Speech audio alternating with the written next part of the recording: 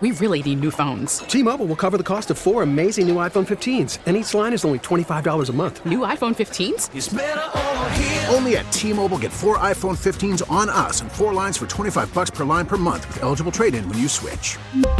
Minimum of 4 lines for $25 per line per month with autopay discount using debit or bank account. $5 more per line without autopay, plus taxes and fees. Phone fee at 24 monthly bill credits for well-qualified customers. Contact us before canceling account to continue bill credits or credit stop and balance on required finance agreement due. $35 per line connection charge applies. See T-Mobile.com. We get it. Attention spans just aren't what they used to be. Heads in social media and eyes on Netflix. But what do people do with their ears?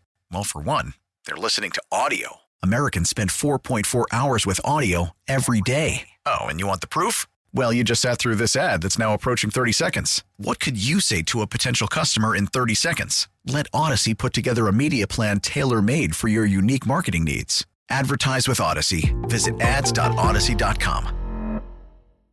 The following is a special KMOX sports presentation.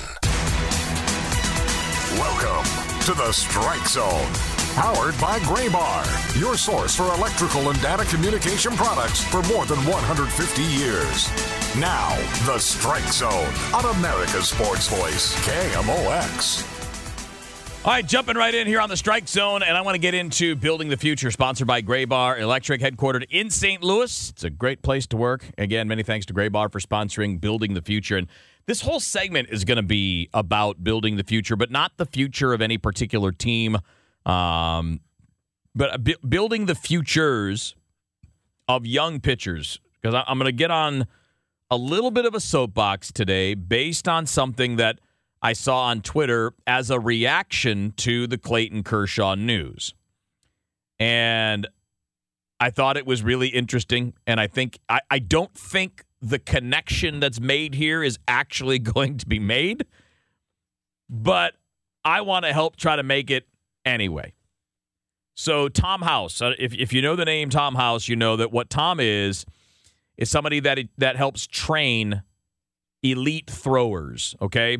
So he coaches, he's trained pitchers, he trains quarterbacks. He is a guy that really specializes in throwing mechanics, making the parts of the body work correctly to generate force, to generate velocity. And obviously, Tom is a former pitcher himself. And he's pretty good at what he does. But he had an interesting observation today. And I don't know that this lesson should be forced at the big league level. I don't know that this lesson will be received, because I think a lot of people involved in the group that I'm going to talk about either don't care or don't know to even listen to these types of things. But I'm going to point it out anyway. So Tom House tweeted, as a reaction to Clayton Kershaw being pulled from a perfect game after 7 innings and 80 pitches, he said, Clayton Kershaw getting pulled from a perfect game through 7 innings is ultimately good for the game of youth baseball. Note the distinction. And I would agree with him in that I don't think that it's a good thing for Major League Baseball that players are being taken out of no-hitters and perfect games with reasonable pitch counts. I do understand that a player's long-term health and long-term career are more important than any one game, but your sport is about entertainment, and you need to provide events. And one of the things that baseball, I think, lacks in terms of this type of thing compared to other sports is the must-see value of certain players, teams, and elements. So that said, his point here is about youth baseball. And he followed that sentence that I just read with how many youth coaches and families just saw a big league team put a pitcher's health, arm care, and pitch count above all else. And he finished with, I think it's a good thing. Now, here's the problem. I'm going to add that my thoughts are similar to his, but different in that I think it should be a good thing, but I don't think it will be. So this is where I get on my soapbox. Because this is a world that I live in every year. Obviously, I've been doing private lessons, coaching players, coaching teams. I've been doing this stuff for more than 20 years.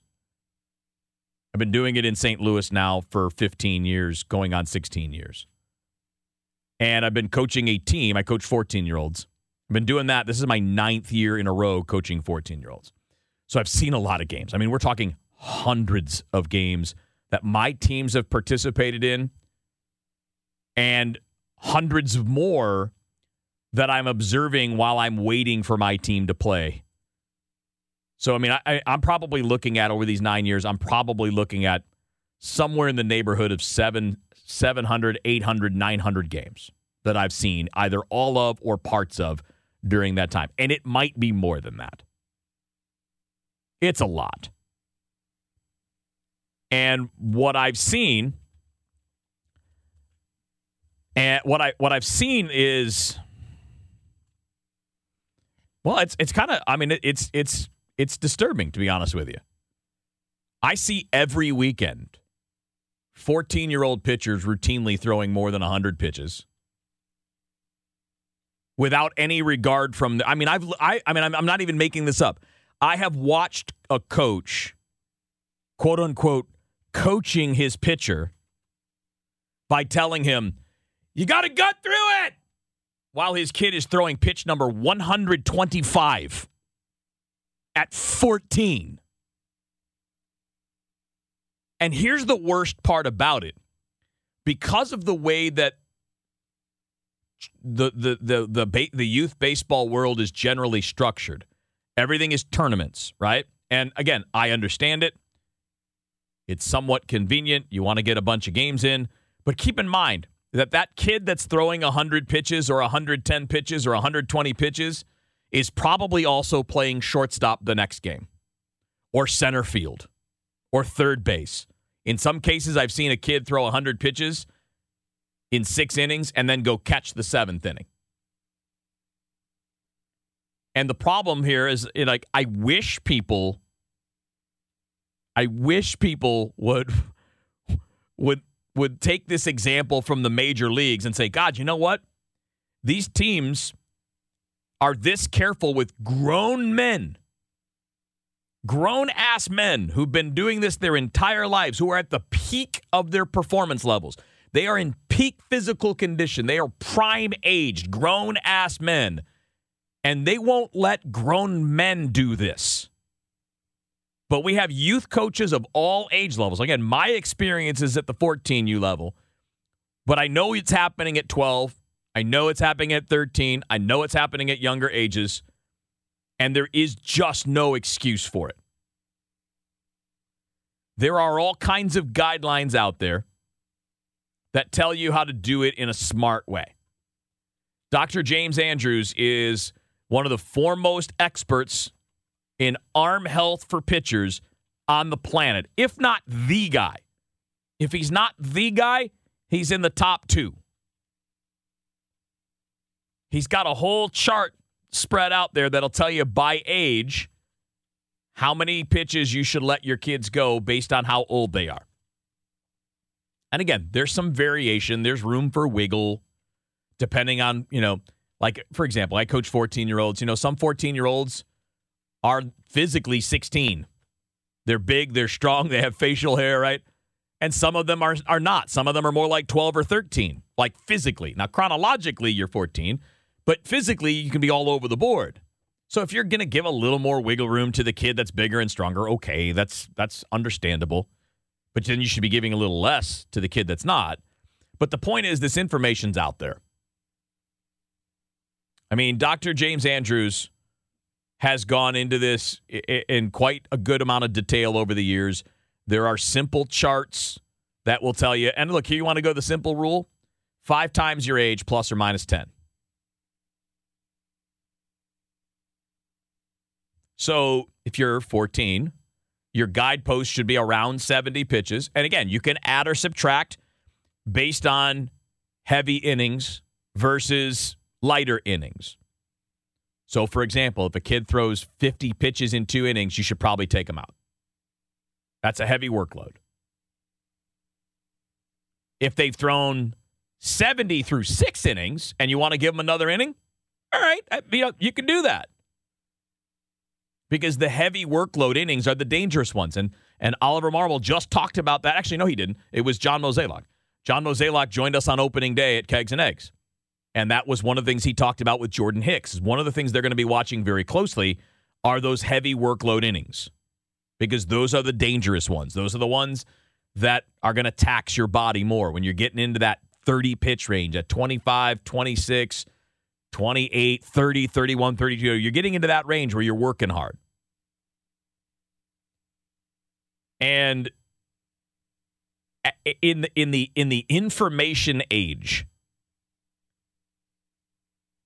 in the internet age, there is no excuse if you're a high school coach or a youth coach to not know these things and to not have the sense to implement them.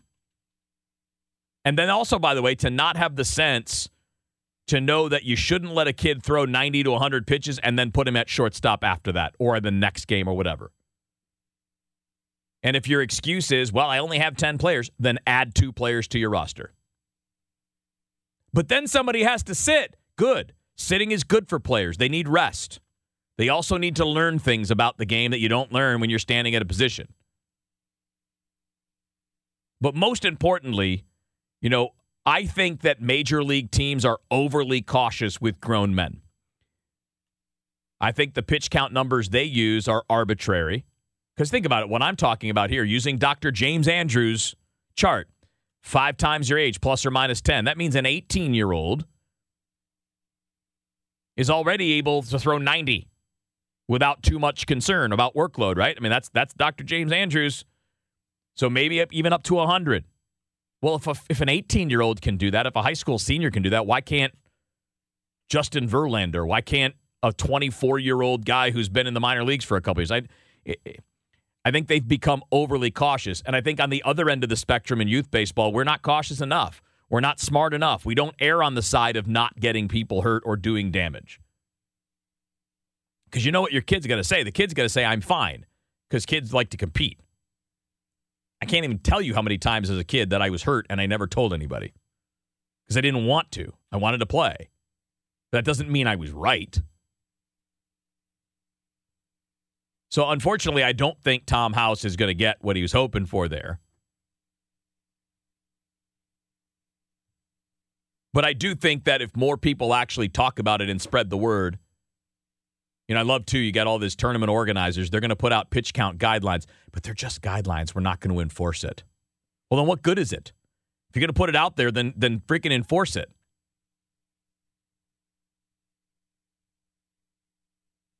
But again, I do think that the opposite side of this is also true, that in the professional ranks, we've gone a little too far on that stuff. And by the way, it's not stopping injuries. Well, it's probably not stopping injuries because of all those other coaches at other levels wearing those kids out. Some of the craziest things I've ever seen are, and by the way, I'm not going to take colleges out of the mix here either. There are college coaches that flat out abuse their pitchers. So, got all that going for us, which is nice. All right, I want to get into this Mike Shildt thing. I don't know if you guys caught it last night, but there was a pretty serious accusation made against him by the first base coach of the Giants. So Shildt is coaching third for the Padres right now. Those two teams played. There was a little tension in the game last night. We'll set that up for you and tell you about what the allegation was and then what the result of it is today and how, none of this is good. Get to that next on KMOX. Selling a little or a lot? Shopify helps you do your thing, however you cha-ching. Shopify is the global commerce platform that helps you sell at every stage of your business. From the launch your online shop stage, to the first real-life store stage, all the way to the did we just hit 1 million orders stage. Shopify's here to help you grow. Whether you're selling scented soap or offering outdoor outfits, Shopify helps you sell everywhere. From their all-in-one e-commerce platform to their in-person POS system. Wherever and whatever you're selling, Shopify's got you covered. Shopify helps you turn browsers into buyers with the internet's best converting checkout. 15% better on average compared to other leading commerce platforms. And sell more with less effort thanks to Shopify Magic, your AI-powered all-star. Shopify powers 10% of all e-commerce in the U.S. And Shopify is the global force behind Allbirds, Rothy's, and Brooklinen, and millions of other entrepreneurs of every size across 175 countries. Plus, Shopify's award-winning 24/7 help is there there to support your success every step of the way. Because businesses that grow, grow with Shopify. Sign up for a $1 per month trial period at shopify.com/Odyssey Podcast, all lowercase. Go to shopify.com/Odyssey Podcast now to grow your business, no matter what stage you're in. Shopify.com/Odyssey Podcast. We get it. Attention spans just aren't what they used to be. Heads in social media and eyes on Netflix. But what do people do with their ears? Well, for one, they're listening to audio. Americans spend 4.4 hours with audio every day. Oh, and you want the proof? Well, you just sat through this ad that's now approaching 30 seconds. What could you say to a potential customer in 30 seconds? Let Odyssey put together a media plan tailor-made for your unique marketing needs. Advertise with Odyssey. Visit ads.odyssey.com. We really need new phones. T-Mobile will cover the cost of 4 amazing new iPhone 15s, and each line is only $25 a month. New iPhone 15s? It's better over here. Only at T-Mobile, get 4 iPhone 15s on us and 4 lines for $25 per line per month with eligible trade-in when you switch. Minimum of 4 lines for $25 per line per month with autopay discount using debit or bank account. $5 more per line without autopay, plus taxes and fees. Phone fee at 24 monthly bill credits for well-qualified customers. Contact us before canceling account to continue bill credits or credit stop and balance on required finance agreement due. $35 per line connection charge applies. See T-Mobile.com.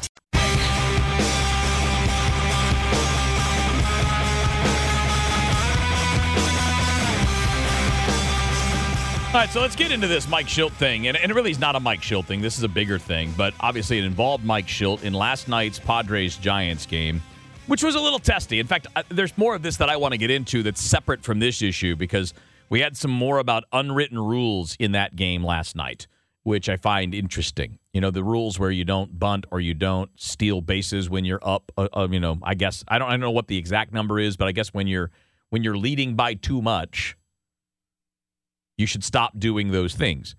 And by the way, I agree with that at some levels of the sport. Like when you have a team that's clearly a mismatch physically, like, again, in youth sports, like I'm talking about, there are times you run into teams where you're just too good for them or they're just too good for you, either way. And I do think that there should be some decorum there. But look, it's the major leagues, man. We'll get into that in a few minutes. But if you can't stop a guy from stealing a bag in the big leagues, well, that's on you, man. We'll get to that in a minute. But the thing here is that there was tension between the benches. And Mike Shildt and the first base coach for the Giants, Anton Richardson, got into a verbal exchange.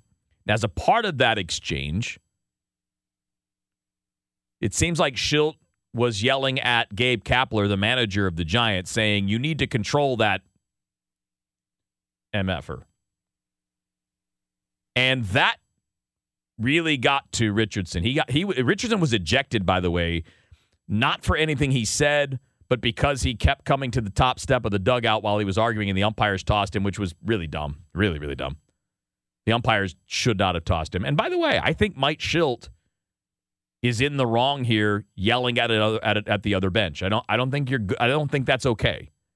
You're the third base coach for the Padres. If you want their manager to do something, go to your manager and have him have that conversation with the other guy. Yelling into someone else's dugout like that is not a good thing. I think that's crossing a line. But after the game, Richardson called the reporters that were there to come down to the clubhouse. He wanted to tell them his side of this story of being ejected and everything. And he used he said that Mike Shildt's words, quote, reeked undertones of racism. That telling the bench or telling the manager that he needed to control that blankety blank, to him, felt like it had racist undertones. And then that was the story all night and into this morning. It was everywhere. Headlines, like if you looked at it on the trending thing, there was a trend on Twitter, Shildt racist, which is a significant problem because, number one, nothing that he said was racist. Now, I understand what Richardson's point is in the larger scheme of things. I understand that in his life experience, he may have faced discrimination where people talk to him in that way for those reasons. So I'm not saying that him having a negative reaction to that is inherently wrong. What I'm saying is that immediately going to the public with that, rather than addressing it with Schilt man-to-man first, which they did today, by the way, and totally cleared the air. And I'll tell you what they had to say today as a part of that. But the problem here is that the headline for 12 hours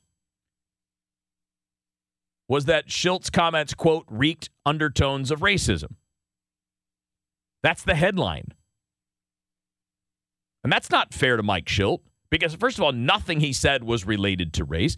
I do understand, I understand Richardson's point here that, talking to a man of color in that way, saying someone else needs to, quote unquote, control him, I can get the emotional impact that would have on someone. But you're in a professional setting where all of you have the opportunity to talk before and after games. And this wasn't an instantaneous blow-up where he lost his cool. This was well after the game that he called people down to tell them this part of the story. So then the story became, well, Schilt said something that Richardson thought was racist. And that's such a difficult thing. Like, it's almost, I don't want to say it's impossible, but it's really hard to put that genie back in the bottle. It's really hard to undo that because people have now seen the headline. People have now maybe just read a tweet. And are they even seeing the second story, which came out today? The two of them met before today's game, and they buried the hatchet. They talked. Each guy understands each other. Mike Schilt apologized for, and I'm going to read this from the story because I want to get this the right way. But Schilt apologized for basically the way that he went about it, for the language that he chose to use. And Richardson had his own statement. So let me read to you what Richardson had to say about this. And I found this, by the way. This is on The Athletic, but it's everywhere. I mean, it's been reported everywhere out of San Francisco. But what Richardson said was, this is his quote today. He said, "I think this is more something we both want to use as an opportunity to bring awareness to. Sometimes words that are harmless are very insensitive to others. And it's just really important that we are conscious of the things that we're saying." And then he went on to say, and once again, Schilt has been a big supporter of the black community, and I appreciate him taking ownership and understanding of the impact of his words, and we can move on from this and play baseball. It's a perfectly good response. I don't see any flaw in there at all. But you should have had that conversation with the man before you went public and trashed him.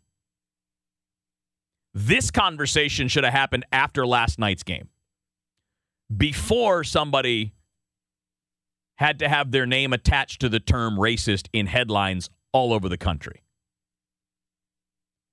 So, again, I think these are all valid concerns. If I were in Richardson's shoes, I might perceive it that way too. I don't know. I've never been in his shoes.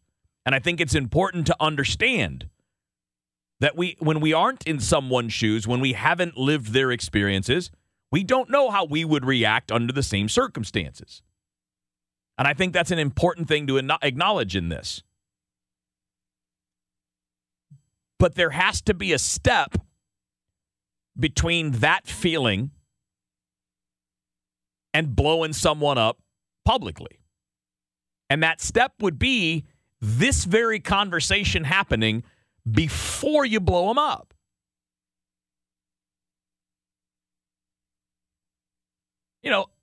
I think that this would be a really good story if it was done a little bit differently. If we found out about this back and forth and that Richardson really took offense to that, and then they had a conversation after the game and sorted it out, and Schilt apologized for what he said or how he said it, whatever, and Richardson said, listen, I just needed you to hear this because you don't always know what your words mean to other people and how you say things what it can mean. And you can learn from that. I mean, that's a good thing. But see, in between those two things is a guy having his name attached to the word racist, trending all over Twitter. So now here's what Schilt had to say about it. He said that his words were clearly misinterpreted. Those were his words. And then he went on to explain a little more. He said, I appreciate him clearing that up for myself and my family because it's really important that that is clear. He said, I don't know Antone's heritage. I can't walk in his shoes. I can only have empathy and love, which I do have, and I've always had in my life. I used inappropriate language, which is my biggest issue last night, and I apologize for that. And I'm sensitive to Antone's rightful understanding of our experiences, of what he feels is oppression that takes place in this world, and unfortunately, there's still an undercurrent to that. It's real to people. But also, by no way, shape, or form was that in the context of what we discussed and what was said last night. And again, I think there's a valuable conversation being had here. This is important for everybody to have a better understanding of each other. But we need to go directly from the offense to the conversation, as opposed to going directly from the offense to an impromptu press conference. That would be more productive. So now we had the conversation. These two guys are on good terms, yet there are people all over the country that never saw this second story. They only saw the sexy headline. They only saw the trend last night.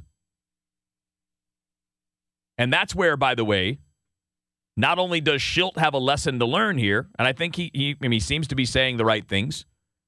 You don't understand how people are always going to take what you have to say, and you do need to consider that. But at the same time, I hope Richardson learned the lesson here too. That it's important to have the conversation with someone who is a professional peer when it's in doubt. Like, this is not a case of somebody using the N-word. You use that, there's no misinterpretation. You use that in anger in that way, use that anyway. You're probably going to get yourself in trouble. But if that was the case, or if it was something similar, I don't think you got to go through that conversation. I think you can go straight to the press, and you can talk about that. But when it's any potential misunderstanding, have the conversation first. Don't have the confrontation and then a press conference and then the conversation. Do the press part after the fact. All right, let's change gears, because this all came about, by the way, because of the unwritten rules of baseball. And I want to touch on that briefly because I think it comes up every year. At some point, maybe somebody should write these down. But I also wonder how much these things really need to apply, or whether or not maybe you agree with the Padres being upset with the Giants stealing a bag or putting down a bunt when they were up 9-1. We'll get into that next up on KMOX.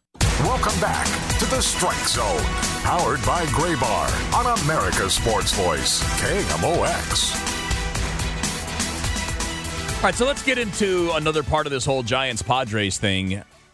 A lot of this, the root of this frustration and anger that wound up leading to the stuff we talked about last segment with Mike Schilt and then the Padres bench and all that, getting into it, was breaking the unwritten rules. Oh, and the Padres are not happy. The Padres are not happy because the Giants had a big lead and somebody bunted for a hit, and there was a stolen base attempt at that point. And there are a lot of things involved in this that kind of make me laugh. So keep in mind, a lot of this happened early in the game between the Giants and the Padres, right? If I'm not mistaken, and I don't think that I am, the bunt happened when the Giants were up 9-1. But that was the second inning of the game. Are we really supposed to play? Here you go. I'll just give you the some of the recounting of this. So Steven Duggar, the center fielder for the Giants, stole second base with a 9-run lead. And Mauricio Dubon, who's a part-time player for the Giants, laid down a bunt for a hit in the 6th inning with his team up 9. But the stolen base happened earlier in the game. But basically, the Giants were still playing baseball in the middle innings of a game that they were up 10-1. Now, I understand that in this case, the unwritten rules state that in an effort to be respectful to your opponent, you don't pile on, right? That's the idea here. You don't pile on. But my question to you would be, when does that start to happen? Should you call off the Dogs in the third inning? Should you call them off in the fifth inning? What if you blow the lead? Now again, if you blow the lead, you have other things going wrong, right? I mean, things that you should be able to control, like your pitching being bad or whatever. But when is it? Because you think about it, in a football game, when do we typically talk about somebody running up the score? It's usually not till the fourth quarter, right? Does anybody ever crap on a college football coach for running up as many points as they can in the first half of a game? Not usually. Not unless it's just a complete and total mismatch, right? Like if it's Alabama against, I don't know who's the smallest school, Akron. Okay, you know what? People would probably be like, okay, Nick, call off the Dogs. That's not cool. But even in that game, if it happens, nobody's going to be telling Alabama to pull their starters in the second quarter. Nobody's going to be saying stop playing football. Now, they're going to want you to do more of that as the second half goes along, and it's kind of a sliding scale, right? The deeper you get into the game, the more you call off the Dogs. You know, is the third or fourth inning the equivalent of the fourth quarter of a football game? The sixth inning? This is part of the problem with unwritten rules. They're unwritten. There's nothing structural about them. And again, I think the idea behind it is fine. You don't want to try to embarrass your opponent, but keep in mind that one of the tiebreakers that is used in Major League Baseball is your run differential. Well, you're incentivizing teams to score more. Now, even if you disagree with the Giants' position on this, and their manager, Gabe Kapler, basically said, well, too bad, be mad. Here's what he said. He said, we're not trying to run up the score on anybody. We're not trying to embarrass anybody. We're not trying to disrespect the game. He said, I'm fully aware of what the sort of unwritten rules are. We just don't think they apply here. We think the most important thing for us is to try to win the series, and sometimes even win beyond the series. Oftentimes that means trying to see as many relievers as possible and make as few outs as possible. In other words, if we keep putting up runs and they have to use more of their pitchers, that can be an advantage for us in the rest of the series, which he's right about.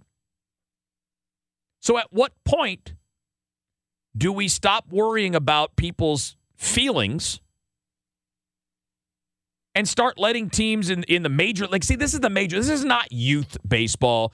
This isn't high school basketball. You know those high school basketball games where one team outscores the other like 110-4? Like, that's stupid. But this is the major leagues. As Tim McCarver always would say, it's the big leagues, man. If you can't throw out the runner, that's on you.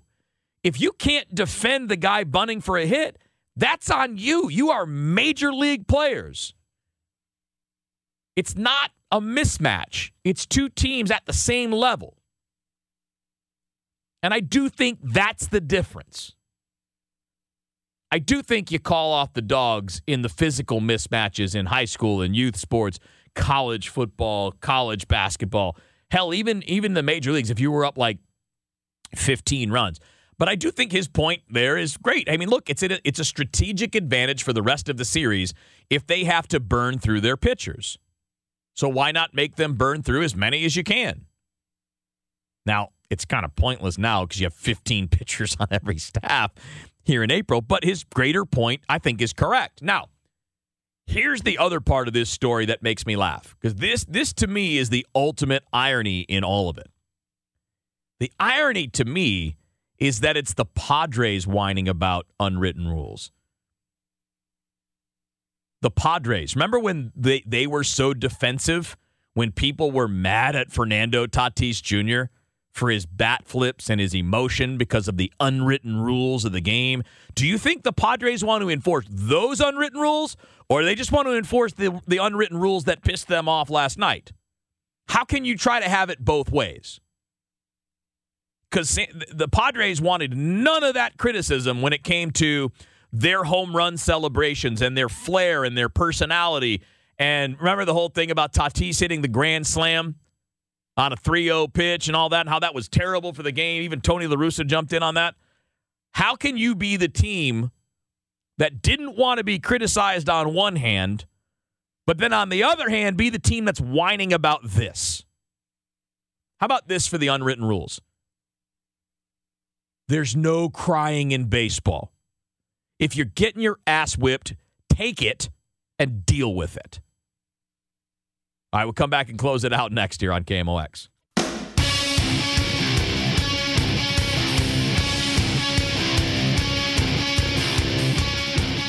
All right, time for What's on Deck, sponsored by Chesterfield Fence and Deck. You can find them at chesterfieldfence.com. What's on deck for the Cardinals is the 4-game series against the Milwaukee Brewers coming up this weekend.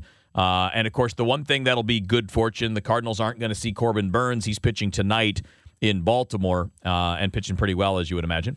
But you won't have to see him. You will see Brandon Woodruff tomorrow, Freddie Peralta on Friday, Adrian Hauser on Saturday, and Aaron Ashby will be the pitcher on Sunday. And Ashby's an interesting guy. You probably saw him a little bit last year working out of the pen for Milwaukee.